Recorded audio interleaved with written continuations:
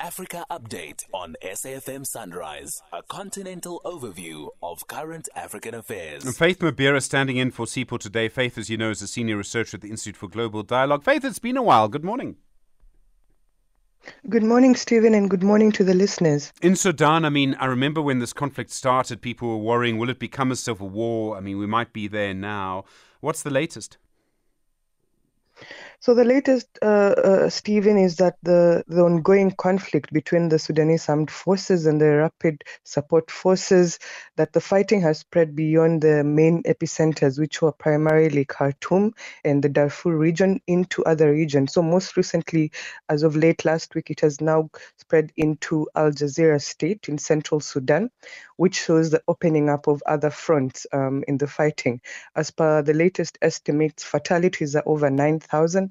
And close to 5 million people have been displaced as a result of the fighting. Lately, as of yesterday, bombardment on a hospital in Obdumar resulted in the death of at least 3 civilians. This came a day after also fighting was reported in El Obeid, which is the capital of North Kordofan state, which also resulted in dozens of injuries and fatalities.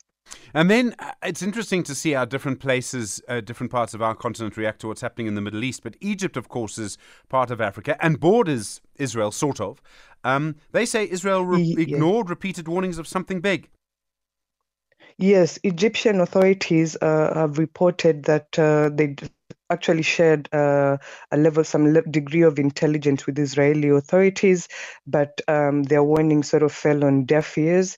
They say that it seems that Israeli officials were focused on the West Bank and they downplayed the threat from Gaza. Of course, this claim has been denied by government officials from Israel. And you're right in saying Egypt's Sinai Peninsula does share a border with the Gaza Strip and with Israel. And historically, Cairo has acted as a mediator between Israeli and Palestinian groups in previous conflicts. So as this fighting goes on, we've seen Cairo also continuing its efforts to try and mediate the crisis between the Palestinian factions, and it's also coordinating with Qatar.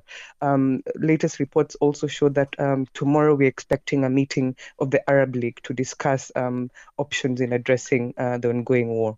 And then Liberia, presidential and parliamentary elections, that's today, isn't it? Yes, Liberians will turn out to vote today in a poll as the current president, George Weah. He's seeking a second term, 6-year term, and he's expected to face off against 19 other candidates. Over 2.4 million voters are registered for this presidential and legislative elections, and they're expected to elect 15 seats in the Senate and 73 seats in the House of Representatives. So some of the key electoral issues that we are keeping an eye on is the fight against widespread corruption in Liberia, economic issues, of course, and the issue of tackling narcotics and drug trafficking. In the past, we've seen Liberia emerging as a key shipping hub, particularly for illegal drugs. But overall, Stephen, the polls are seen as a referendum on the ruling party performance in office. Faith Mabera, thank you so much. Senior researcher at the Institute for Global Dialogue in for Sipho today.